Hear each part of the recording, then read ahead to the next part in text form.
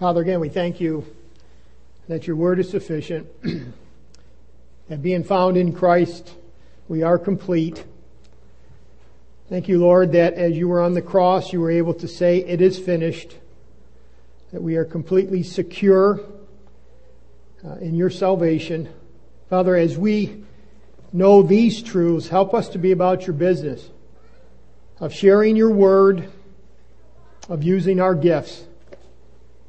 Father, if there is anyone here that is perhaps religious but not a believer, may today be their day of salvation. May they understand that not only are they sinful and condemned, but that you love them by sending your Son to die on the cross. And may they put their faith and trust in the Lord Jesus Christ. Lord, we ask that as believers, again, we would truly be about your business because we want to hear, "Well done, thou good and faithful servant." Guide our thoughts. Lord, if there's areas that need to be changed, we ask that by the power of your Spirit you would convict us and that we would see this sanctification process happening in our own lives. Lord, help us not to be content and comfortable where we're at if you want to grow us into something different. Again, just use us so that you might be glorified. In Christ's name, amen. You may be seated. If you'd like to turn your Bibles to Romans chapter 12.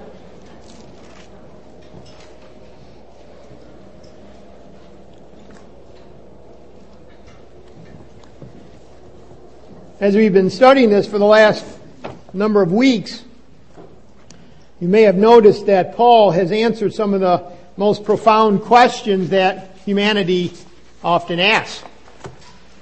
Some of those questions are, who am I? It's funny how humanity comes up with some really odd answers to that one. And why am I here? Where do I belong? What must I do? And where am I going? Aren't those some really important questions? You realize Scripture and Christianity answers every one of them, and they're all found in Christ. But if you think of Romans chapter 12, some of those questions specifically are being answered. Who am I? Or to say it another way, what's my identity? And we found in chapter 12, verse 1, that we are living sacrifices. Or to say it in a different way, as Paul would say it other places, we are servants of Christ. We are slaves of Him. He's our master. We are His slaves. Now, you may not like that terminology. I don't want to be a slave. Well, you're a slave to someone or something, just depends on who. I'm glad I'm a slave to Christ. I'm glad I'm free in Him. I'm glad the shackles of sin have been broken. I'm slave to righteousness. You're a slave to something or someone. That's who I am. That's what Paul is saying. And he says it this way, based on the mercies of God, which is chapters 1 through 11, because God has been merciful to us, because we have understood that Jesus Christ came and died for us, that our sins were placed on Him. He was our sin bearer on the cross. Because God was so merciful to draw us to Himself through Christ, we are now forgiven, placed into the body. He says, be a living sacrifice. That should be our identity. We are children of God. But maybe ask another question. Where do I belong? Again, Paul's answering that. Look at verse 3. Don't be high-minded, thinking like you're someone special. We're all part of the body, verse 4. Many members in one body. That's where we belong. In fact, that's how God is going to use us, is through the body. That's why we should be radically committed to each other, because we are part of the body of Christ. Unfortunately, some think they're more important than everyone else, and that's why verse 3 says, don't be high-minded. Don't be proud. By the way, because I am in Christ, that also answers the major question, where am I going? I'm going home. That's where I'm going. I'm not home. Are you home? I hope this is not home for you. Do you understand that we're going home? And every day we live, we're moving away from this world towards our reward. That's why it's so hard for an unbeliever, because every day they live, they're moving away from what they consider their reward, this earth. But a believer, we're moving towards home. We need to be encouraged by that. But then Paul answers another question starting in verse 6, and that is, what am I supposed to be doing? See, yes, we're part of one body, but maybe we're just part of one body and we have, we're different. But no, we have gifts. And as we have these gifts, we need to be using those gifts. That's what we should be doing. So we're interdependent, as we've been talking about. We're interdependent on each other. Again, 1 Corinthians 12 is clear that none of us can say that we're in and of ourselves sufficient. We need each other. On the other hand, none of us should ever say, well, and who am I? How can I be a blessing? I just feel like I'm just kind of, woe is me. No, we are all critical members. And that's what we want to look at today a little bit more in depth. And next week we'll start verse 9. I gave you a general thought last week, and I wrote it in your outline again. Every believer, this is very critical because this kind of summarizes as far as spiritual gift. Every believer has a spiritual gift from God which is unique to them for the common good. In fact, say it with me, will you? Except I'm going to give it to you a different way. I, as a believer, have a spiritual gift from God. I am unique in that spiritual gift. I must use this gift for others. Question, are you using your spiritual gift? Are you using it? Now again, sometimes people say, well, it's amazing the reasons why we don't use our spiritual gift. I'm too young. How many of you are under the age of 12? Dale Vance went like this. Sometimes we think under 12, maybe, hey, are you saved? Again, you don't have to raise your hand. But if you're saved and you're even under 12, do they have a spiritual gift? Do they need to be using it? Yeah, sometimes we forget about it. How about this, the other side of the spectrum? I'm too old. How many of you are? No, I won't say. How about this one? My relationships are not all together.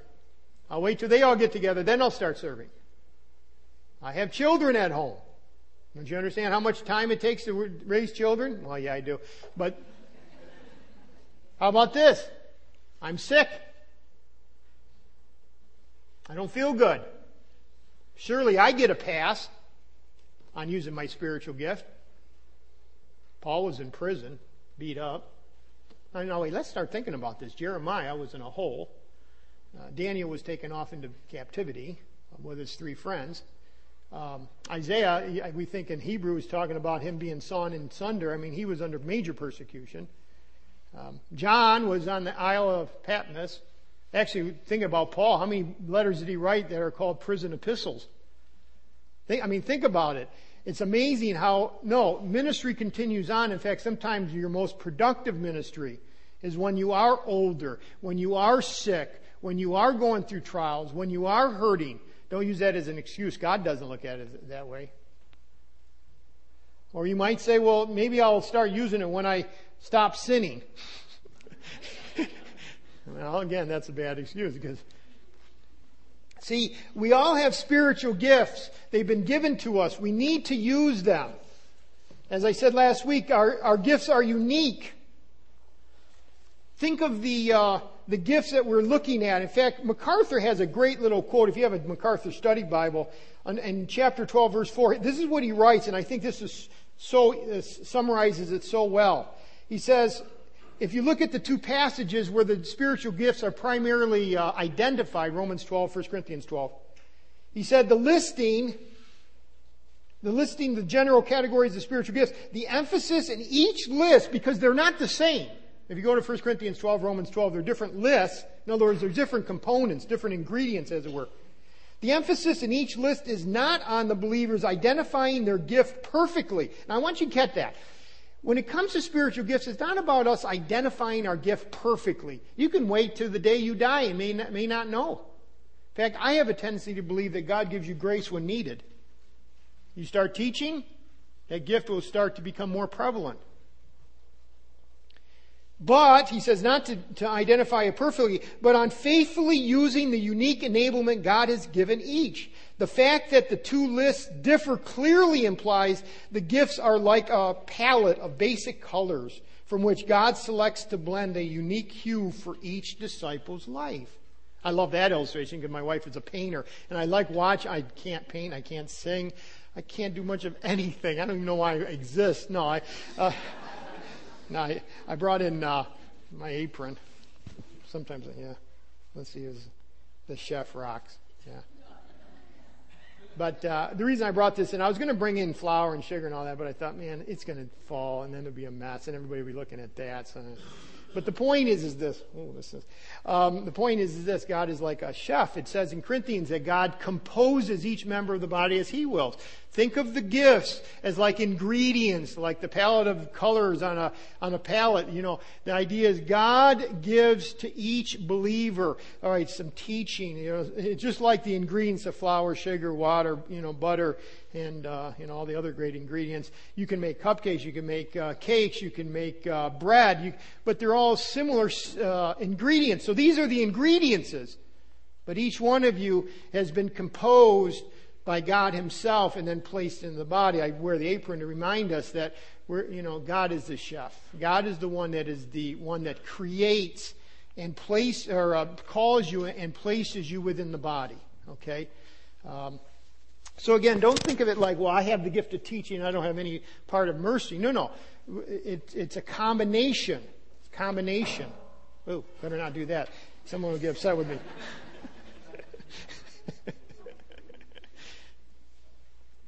So again, it's not just about having the gift of prophecy or the gift of teaching or the gift of mercy. In fact, perhaps we are scattered throughout, but like snowflakes. But for the common good. In other words, we belong to Christ, but we belong to each other. And if we don't use our gifts, we're cheating the body. We are cheating the body of Christ by not using our gifts. In fact, in some respects, we even cripple the body because some part is not being used efficiently. It's just like in your own body. What if your liver all of a sudden said one day, not going to do it. Not going to do it. Not going to filter blood anymore. I'm on protest. I feel a little sick. I feel a little wheezy. I'm not going to do it. Well, again, the body dies. And again, for us, we need to see that. We have to be willing to serve. Sometimes when it's hard.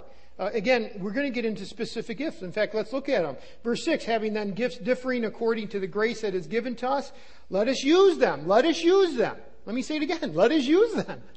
Why? Because the tendency for Christians is not to use our gifts. We come up with all kinds of excuses. Time and sometimes time issues. Well, don't you understand where my children are at their, development? Well, there always are going to be issues. Especially when you live in a prosperous society, at least for the moment, we have all kinds of options. We have to start saying this is priority. We need to eliminate options that are out there that the world gives us to waste time. Well, there's 7 of them here. First of all, prophecy. Notice that. If prophecy, let us prophesy in proportion to our faith. Again, prophecy primarily refers to forthtelling, not foretelling. We saw last week that Moses, because he was unwilling to speak, God said to him, listen, and this is a quote from Exodus 7:1. Aaron, your brother, shall be your prophet. The idea of a prophet was one who spoke, as it were, in front of another. In other words, God sent men on this earth to speak for Him, God. And they were like the mouthpiece for God. Spoke in front of. Just like Aaron spoke for Moses because he was unwilling. But there is a very important part. In proportion to and I said last week it's a definite article, the faith. In other words, there are limitations to what a prophet can say. It has to agree with the written word of God, the scriptures that have already been recorded. I also think it has to do with their own limitation of their own faith. In other words, what they truly know is from God. In other words, when people speak, just because a person speaks doesn't mean it's truth. And so we have to keep within the limitation of the faith, once for all delivered to the saints, as Jude says. So that's the first one. Telling truth. That's a gift. Now again, think of a person. It might be a Sunday school teacher. It might be a pastor. It might be a teacher of whatever type. Junior church, toddler time. It might be a person speaking in a nursing home. Someone presenting truth. They have to be willing, or they have the ability to tell truth, forthtelling truth. Now again, there's an element in prophecy of foretelling. There are prophets who literally told new information. But the emphasis is not on new information, it's telling information. How about the second one? Serving, ministry. It says, let us use it in our ministry. And the word ministry, again, is from diakonai, which we get diakonos, which we get the word deacon. Deacon. What are deacons? Deacons are servers. It's a general word. By the way, it's not a low word. It says of Jesus that he came not to be served, but to serve and give his life a ransom for many. But notice how Paul notice how he says it at the end. Or ministry, serving, let us use it in our ministry. Circle the little word in. Like, just do it. In, not out. In.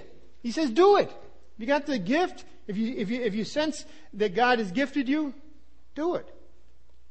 By the way, it says that Timothy served Paul when he was in prison. It talks about Paul serving the Jerusalem church by bringing them the gift. This word is used in those contexts. It talks about Onesiphorus served Paul also while he was in prison. What is the point? We're all called to serve. Some though have the giftedness to serve above and beyond what is even normal. But you see a need and you serve. You see a need and you meet the need. You see a need and you meet the need. Isn't that pretty cool? Question is, are our eyes open? Sometimes we just don't see the need. It's there, you just don't perceive it. I remember a while back my mother had cataract surgery to remove, and my grandfather went through the same procedure just a little bit before that. And both of them, I can see so much more. It was always there, but I just couldn't see it. Do you have spiritual cataracts? As it pertains to spiritual gifts, as it pertains to the body of believers. See, they would have just told you before the surgery, well, yeah, I can see. They could see. But they couldn't see sharp. They couldn't see with perception. They couldn't see really clearly. And God wants us to see clearly. That's why, in serving, serve in our ministry or in our serving. How about teach? He who teaches in teaching. There again, in teaching. Just do it. Teaching is, again, the word didasko. It just, again, by the way, there are a number of positions that really should be if you're a Sunday school teacher, hopefully that is an emphasis in your spiritual gift, right? That you have the ability to teach. I have seen some, though. I wonder if they really did have the gift of teaching. If you're a pastor teacher, obviously you should have that as a primary component of your gift. Again, I use the word gift singular because Peter says in your gift, singular. In other words, the gift that you have is made up of these gifts. These ingredients, as it were. But do it. I remember a man saying, a well-known pastor, he said, he believed, and no one can know, but he believed that 30%, a third of the Christians had the gift, emphasis of teaching in their spiritual gift. Which makes sense. It's all about, the war is over truth. We need teachers. Right now we need teachers. We need Sunday school teachers. We need toddler time teachers. We need junior church teachers. We need Word of Life teachers. We need teachers. Some of you have that gift and have not used it, and God is going to look at you and say, you squandered what I had. You didn't use it. It's going to be a dark day. Many tears. What could have been. Right? I'm looking forward to the day of judgment, but I also know there is a part where it says He wipes away every tear. There must have been some sadness along the way. Again, we have to be careful to be faithful. I know God is gracious. God is merciful. Aren't you glad for that? He's our Father. We have a relationship with Him. But just like I would look at a son and say, you know what? I gave this to you. You need to use it. I told you to use it. I told you to be faithful. Why? Do you think I'd be pretty strict if they weren't faithful with what I gave them as a father? Well, God is too. Let's look at the next one. Exhortation. This is another ingredient. He who exhorts. This is kind of new. We didn't look at this last week. He who exhorts, an exhortation. The word exhort means, it's parakleo, which means to call alongside to help. Call alongside to help. I always say do this because I always think of putting my arm around someone. Call alongside to help. It's a wonderful word. And it's a very wide word, okay? It has a lot of connotations, a lot of applications. It can include, this is what this word can include. It can include advising, pleading, encouraging, warning, strengthening, comforting, and probably some other ones. But it's a very general word. It's whatever that person, that believer needs to come alongside. Come alongside. Some of you come alongside very well. It's not a weak word. It's not like come alongside and give the person a slap on the back, although sometimes you need that. But the idea is you come alongside and you meet them where they are in need. They need to be warned, you warn them. If they need to be exhorted, you do that. If they need to be comforted, if they feel crushed, if they've just got the news of cancer, you are there. It's what Hebrews 10 says, exhort one another. Don't forsake the assembling of yourself. Why? Come together to stir up one another to love and good deeds. Why? Exhorting one another. See, there's a reason. We don't just get together, give me my message, give me the message, give me something to think about, and we leave. No, there's this life that is interacting, webbing together with each other. If you just come, get something, leave, no connection with people, I don't think you've done what God wants. It says to exhort one another. Let your lives mesh together with each other because we need each other. A word that is closely related to this, again, this is the word parakleo, is paraclete, and that is used of our Lord Himself, Jesus Christ. He is our helper. In fact, in John 14 it says this, I will pray the Father that He will give you another helper, which is the Holy Spirit. Now think about that. He says, I'm leaving, and you've been depending on me, and I've been counseling and teaching and encouraging and uplifting, but I'm leaving, and I'm going to send you another, and the word is allos, another of the same exact type as I am. In other words, this third person in the Trinity, and He's going to come, and He's going to be with you forever. But He's a paraclete. He's one who comes alongside. That's what the Spirit of God does. He indwells us. But He does more than that. What does He do? He encourages us. He convicts us. He exhorts and warns. That's what conviction is, right? He comes right along. So there's an understanding. I mean, we all are exhorters to some extent, but some have a major emphasis in their gift on exhortation. I think of Christian counselors should be this. They should have a major emphasis of exhortation in their spiritual gift. Or just the one anotherings. I mean, let me tell you some ways this can be used. It's used to exhort a believer to turn from sin or a bad habit.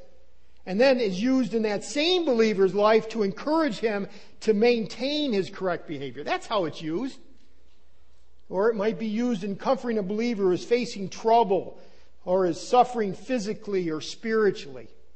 It might not just be physically. It might be they just feel like they're in the depths of despair. And someone, two, maybe three come along and they put their arm. By the way, it's not saying that all the church has to put their arm around, but this one or two or three people, they put their arm around that person. They walk alongside them through the valley of the shadow of death. It can also be used like this, to undergird a weak believer who is facing a difficult trial or a persistent temptation. Do you have that close friend? Do you have that accountability partner? I do. There's times when I just need to run to that person and say, okay, give me wisdom, give me advice, give me understanding, and don't be easy on me. If I'm doing wrong, point it out. But again, you have to be willing to be vulnerable, right? Sometimes we've had cases where people have been, they got hurt, went in the hospital, came out. Like 3 weeks later, we found out that all happened. We didn't even know. I'm saying we being like the church, the elders, whatever. And then they got upset because no one came and visited them. You didn't say anything. We got to be willing to be transparent and vulnerable. In fact, you have to even be willing to say, listen, I need to be ministered to. Why can't we say that? Don't just feel that and then get frustrated when no one moves. Now, again, if you say, I need to be ministered to, and then, then no one moves, well, maybe that's right to feel frustrated. But you know what I'm saying? We have to treat each other like brothers and sisters in Christ. Because we are. This gift can also maybe walking beside a friend who is grieving, who's discouraged, who's frustrated or depressed. These are kind of intermixing. It's helping to carry the burden, like Galatians 6, where, when that burden is like a crushing burden. Again, this is just a wonderful gift. I think of Barnabas. He's actually called this the son of encouragement. Now think about that. Wouldn't you love to have your name like part of like the son of encouragement? He's the son of encouragement. I mean, think about when Paul got saved, he goes back, I believe it was Jerusalem church, and it says that they were fearing him because they didn't know if his conversion was true. You know what happened? Barnabas, I can almost visualize it. Like he took him by the hand, you're going with me. And it was based on Barnabas' testimony that Paul got into the inner core when it came to the church there. Paul could have been like, now again, not in the province of God, but Paul could have been that guy out here, and yet Barnabas, got him right to where the leadership was. Or John Mark, later on in, I think it's Acts 13, Paul says, I don't want him going on, whatever reason, I don't want him on this next missionary trip. Barnabas connects. How many Christians have just faltered, fallen away, and we just kind of say, isn't that too sad? And really we need a Barnabas to go to that person. Hey, I'm with you. Yes, you sinned severely. Yes, you wrecked your life, but it's not over. God is the God of hope. Isn't He the God of hope? Some of you are drowning thinking, well, it's all over. I've just made so many bad choices, sinful decisions. It's done. I'm just surviving till I see Jesus, and I know it's going to be really bad at that point. I'm saved, but He's going to be so disappointed. You can have a new beginning today, but sometimes we need a Barnabas to come alongside of us. This, again, in exhortation, just do it. How about giving? He who gives with liberality. By the way, are we all supposed to give? Scripture is very clear that God is the owner and we are the manager. Do we believe that? That everything I have is really His on loan? Limbaugh always says on loan from God. He doesn't understand how true that is. In fact, I don't even like how he says it because there's almost a sarcasm. No, it is on loan. We are stewards, which in the New Testament was a man who oversaw a wealthy man's property with the understanding that there was going to be an accounting someday. That's why Psalms says that the earth is the Lord's and all its fullness. We are His managers. We are His money managers. We are His gift managers. I liked how Randy Alcorn spoke of money. It says, our name is on God's account. Now this is how he wrote about money. We have unrestricted access to it. A privilege that is subject to abuse. As His money manager, God trusts us to set our own salaries. Now that's pretty interesting. We draw needed funds from His wealth to pay for our living expenses. One of our central spiritual decisions is determining what is a reasonable amount to live on. The amount varies from person to person. We shouldn't hoard or spend in excess. Why? Because it's not mine, it's His, and He's gonna hold us to an accounting. Look at your checkbook sometime. It's not mine. And every decision I make is a spiritual decision. Should I go out for McDonald's today? I'm not saying not to. Just understand it is a spiritual decision because you're using someone else's money. We forget that. We forget that. Some of the people that are the richest in this life will be the poorest in the next because they were poor stewards. So we have to be careful. But here, now notice this. He adds something. He says, but here we need to be with liberality. There are certain people that are going to give, but they're going to give over and above. The word liberality means singleness. That's really what it is. And you say, well, how does liberality tie with singleness? Well, it came to mean single-mindedness or open-heartedness, i.e. generosity. Do you see how it all works together? So Paul says, listen, one of the gifts is giving. He who gives, but do it with liberality. By the way, a person that has a major element of this in their life may start looking around and comparing. Well, they only give 10%, or they probably give 3%. They probably don't even. And so instead of giving with liberality, they give with comparison. And Paul says, listen, don't do that. But I think it's more important that the idea of single-mindedness is who are you looking to? I.e., let me give you another verse. Colossians 3:22, it says, bondservants, here it's just talking about bondservants. It says, obey in all things your masters according to the flesh, not with eye service as men pleasers, but, this is the word, in sincerity of heart, fearing God. You got it. Okay. When I give, I need to give with singleness of focus. My eyes are set on Christ. I'm not giving to be a man pleaser. I need to give because I'm a God-fearer. And yet I need to give with that singleness. In other words, I'm not giving because I'm comparing. I'm giving because He has given. And for some, apparently there is a major part of their gift of being able to give with liberality. I mean, they give over and above. And some might even say, you should keep some and invest it. No, this is what I want. This is for God. Chuck Swindoll brings up a pretty interesting illustration. He says when he was in seminary at Dallas Theological Seminary, there was a man there by the name of Howard Kane. And apparently this Howard Kane had the gift of giving. He said of 11 guys, plus one, he said, all their tuitions were being paid by this man.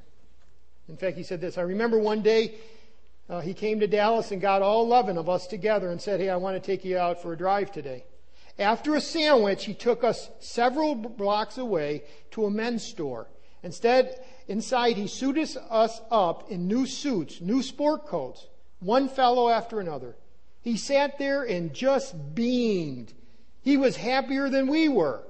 He wasn't wealthy, but there was something inside of him, called the spiritual gift, that was not satisfied until there was an outlet for the gift.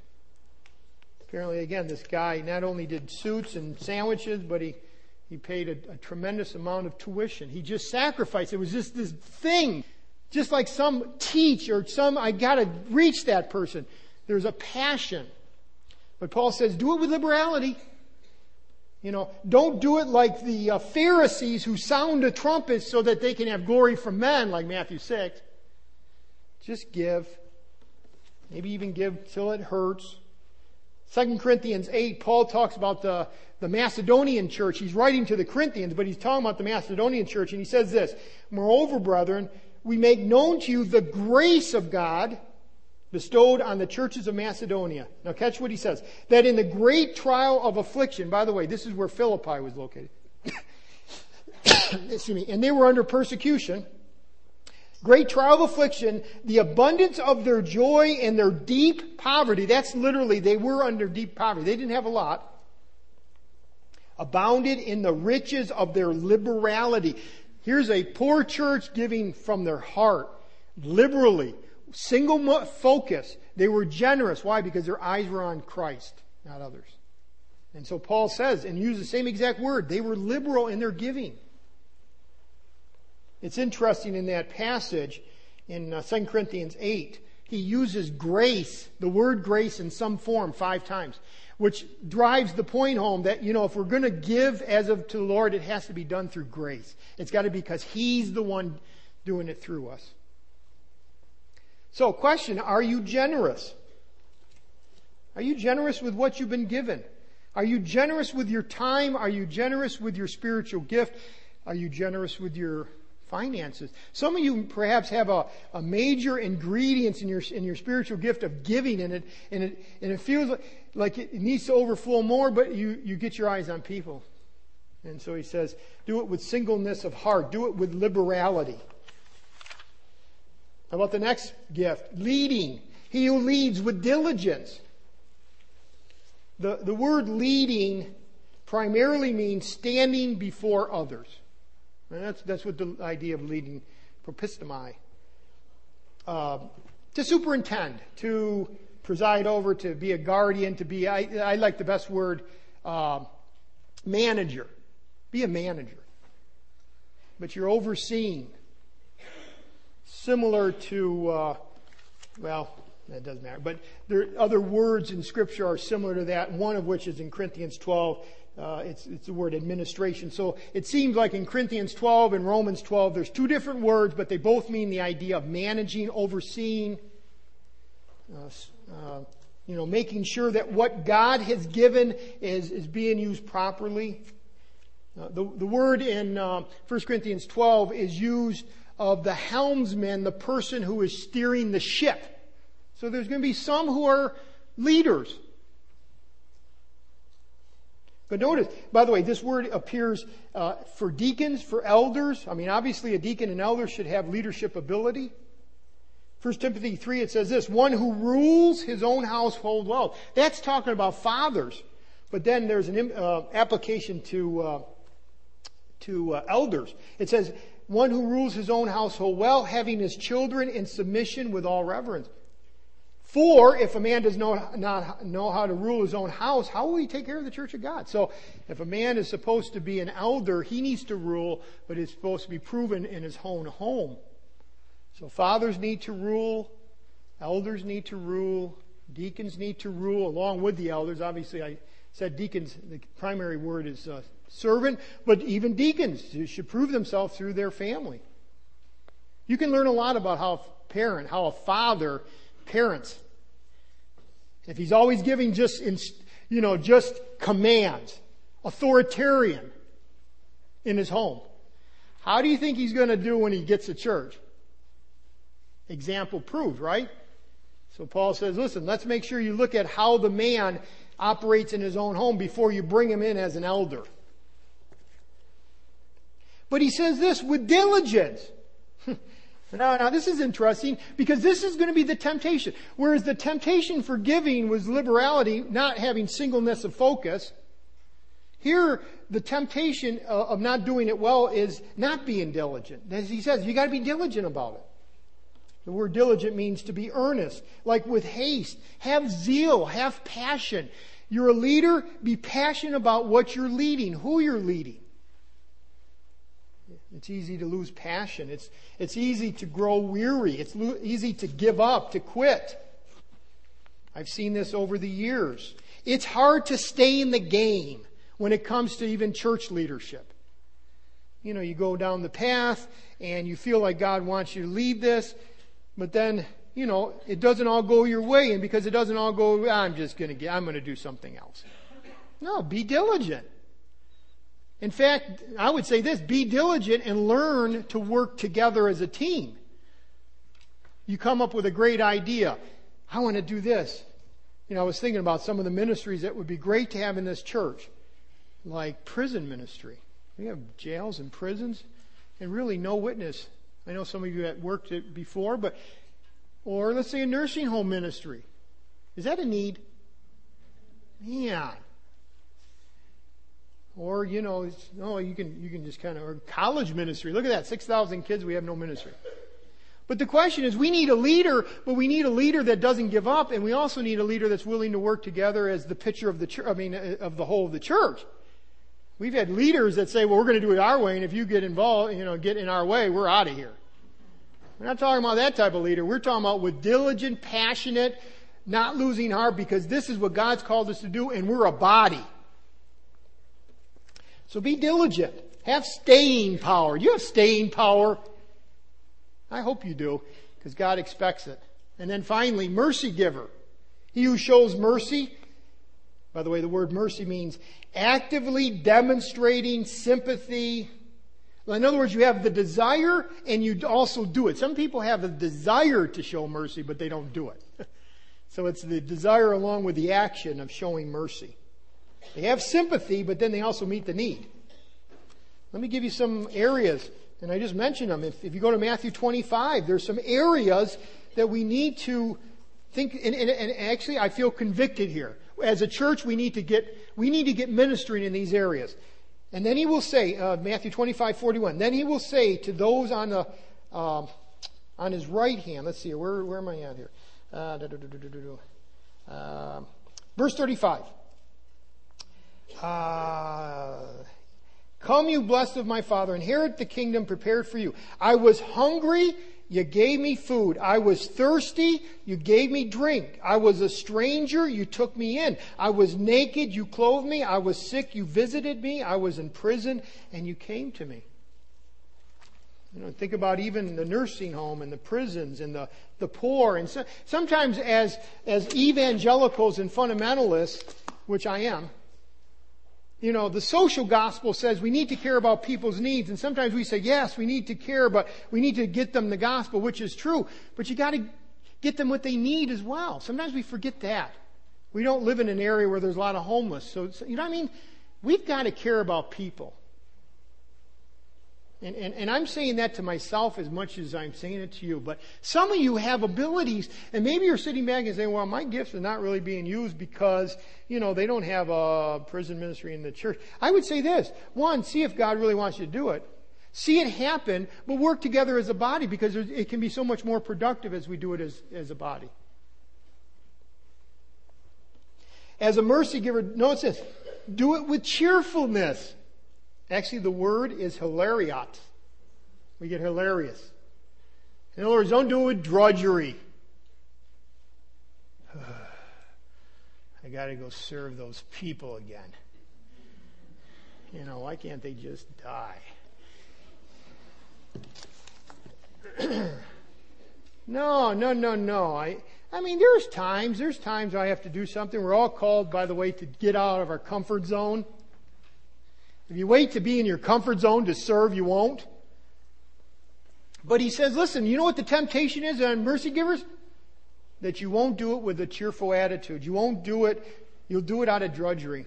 You'll just see the need, but you won't see that you're serving the King. So that's why he says, listen, do it with cheerfulness. See, some of us have been gifted, we've been using it, but we fall into looking at others. We fall into doing it out of the wrong attitude. We fall into looking at people versus the fear of God. So he's, along the way, I lead, sometimes not with diligence. I don't do it with passion. Oh, I just want to quit. They irritate me. Wait. We're talking about the church, the body of Christ. Those who Christ has redeemed. It should put a different attitude in my heart. Let me close with just a few practical things. Because you may be saying, okay, we've done a series, we've done a couple lessons on the body, how we're interconnected, we're interdependent, we need each other. If I don't use my gift, I'm actually cheating the other people in the body. You've gone through and actually evaluated at least 7 gifts, knowing there's some more in 1 Corinthians 12. But question, how can we use our giftedness effectively? How can we use it? By the way, not how can we discover it. Because discovering a gift and using a gift is two different things. Some people discover their gift and they think, okay, that's nice, put it in the drawer. At least I know what I have. Well, I would say, first of all, there's a couple foundational truths. He's already covered them in chapter 12. One is we are a living sacrifice. If I'm going to use my spiritual gift effectively, first of all, I need to be a living sacrifice. Based on the mercy of God. I was saved from damnation. I was saved from the penalty of my sin. Christ has brought me into the body of believers, okay? And I want to be a living sacrifice. That's a foundational truth. The second one is not to think of himself more highly than he ought. That's verse 3. I need to have a humble opinion of myself. Yes, I am important, but I am not supreme. Christ is. But I am needed. And I need to understand that. And third, I am interdependent. I need you, you need me. Those are foundational truths. If you want to discover and use your gift effectively, I have to go in saying, okay, I want to be used.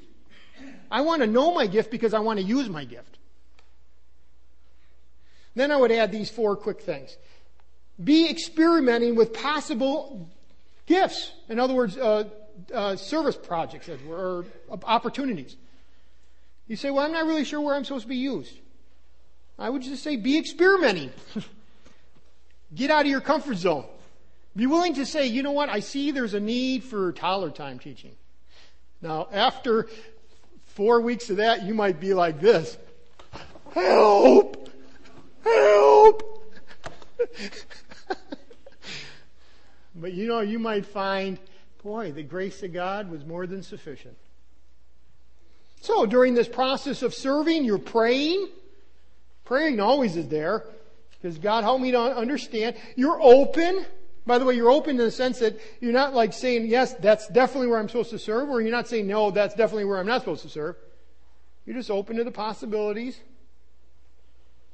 I mean, what if I try my hand in a particular area and it turns out that I'm not gifted in that area? Have I sinned, or have I presumed upon the Lord, or no? I like what Dr. Thomas says out of Master's Seminary. He said this: every one of the gifts represents a general Christian responsibility. How many of us are not supposed to give? We're all supposed to give. How many of us are not supposed to teach? We all teach. If you have a family, you're teaching. If you're a parent, if you're a spouse, we're all teaching each other. Some of us have a spiritual gift in that area. I mean, how many of us are not supposed to show mercy? So his point is, every one of these gifts are a general Christian responsibility. A ministry where every Christian is responsible to God to be active, whether he or she has the gift or not. See, you don't share, or you don't sin by, let's say, sharing Christ with someone or comforting someone if you don't have the gift of evangelism or if you don't have the gift of exhortation. I mean, you're not going to sin. We all should be sharing. I personally think this is why we're given these gifts, because as we look at, some of you have the gift of mercy. I have learned a tremendous amount of how to show mercy in my own life, though I may not be that may not be an outstanding characteristic of my gift. As I watch you, I get understanding of mercy, or giving, or exhortation, or whatever it might be. So I'm open, I'm praying, I'm available. And I think the last thing is, I would be courageous. We need to be not fearful. I wonder how much we miss of God's will because we are fearful. And especially as it comes to this area of spiritual gift. What if I do it and I don't, and I fail? I was telling the parenting class, there was an interesting story that came out of World War II. I need to just say this again. I know the parenting class already heard it, but it was about Winston Churchill. And this was during the time just after Germany had invaded France. And their guns and their planes were pointed towards England. And England knew the onslaught was about ready to come. And everyone was terrified. Fear was in the whole nation. And the cabinet got together with the Prime Minister, Winston Churchill. And, you could see the terror and the fear in their eyes. And Churchill, well, he actually lit his cigar and said, I find this quite inspiring. He knew it. They were going to either step up to the plate and against all odds, see them push back, or they were going to become like France, overrun. Well, why do I say that? Because fear could have paralyzed them, but instead it says this is quite inspiring. And I looked at it in the Christian life, whether it's parenting, whether it's the Christian walk, or whether it's using your spiritual gift. Isn't it pretty cool that God wants to use you? Isn't that inspiring to you? Don't let fear paralyze you. Well, after you do it, I would say this, then you evaluate and see if your giftedness has been a blessing to others. Okay, you're evaluating. Okay, I've taught, I've encouraged. Has it been a blessing to others? Because gifts are for the common good. So that's the second step. I do it, and then I evaluate it. And the third step is, then I ask others. Even with, especially a person that has the same gift. What do you think? How can I sharpen it? What do I need to change? They might even say, you know what? Boy, you have to really consider long and hard whether you're called to do this. remember, in my own life, in preaching class, the teacher looked at me and said, John, you better really be careful about going into the pastor because I don't think you're called to it. So you got to be careful even how people respond, but you do have to counsel or safety in the counsel of many. A wise man listens to counsel, Proverbs says. And then finally, let's say you do identify, and let's say you are serving and you are excited. You know, Paul tells Timothy this, stir up the gift of God which is in you. The idea of stirring up is fan it into flame. Because for Timothy, apparently, he was using his gift, but it was just becoming like, the flame was going down. And he said, stir it up. So for us, we need to stir it up. It implies that we use it more. We use it with more intensity, with more passion. I mean, if you have a gift, the rest of the body needs it. There's an accounting someday. And we want to hear, well done, thou good and faithful servant. So you stir it up. I love the word stir up because it has to do with flames. I love fire. I love watching my little kids around the fire pit. And by the way, I'm not going to burn anything until after May 1st. But I give them a little bit, and then a lot of times when they were younger, and I don't see Ashley doing this any longer, but anyways, they would take and I would give them a little bit of a hot coal. And then they would go out and get their, especially if it's this time of year or in fall, and they get the dry stuff, and they put it on. By the way, sometimes they would just get grass, dry grass, and man, that flame would, and then it would die. And they had to learn that they had to put a little bit of that on, but then a little bit of twigs, and then a little bit of bigger, and you see the sparkle in my eye. And then, Why? Because I wanted them to build a fire that was going to last. Well, in our own lives, that's how it is, right? Sometimes we flame, and then it goes really low. And Paul said, flame it. I mean, get it burning hot. Learn truths that keep you where you're not going to get discouraged, where you're not going to grow weary. Run well to the end, because you want to hear well done. By the way, remember where that passage is found? Well done, thou good and faithful servant. It's found in Matthew 25. Remember what was given? The master gave one servant 5, and one 2, and one 1 talent. And the 5 got 5 more, and the 2 got 2 more. But notice what he says to the one. It says, then the one who received the 1 talent came and said, Lord, I knew you to be a hard man, reaping where you have not sown, gathering where you have not scattered. And I was afraid. Sometimes we get afraid of what God has given to us. And he went and hid the talent in the ground. And this is what the Lord said to him, you wicked and lazy servant. I'm not saying that's about spiritual gifts, but I think there's a principle here. The principle here is we have to use the opportunity God gives us. Take the opportunities that God has given us. And part of that opportunity is your own spiritual giftedness. And I don't want to be looked at and says, oh, you lazy, fearful servant. You weren't willing to use what I gave you. I want to hear, well done, thou good and faithful servant. Right? To do that, part of the responsibility is use your spiritual gift. Let's stand as we worship him.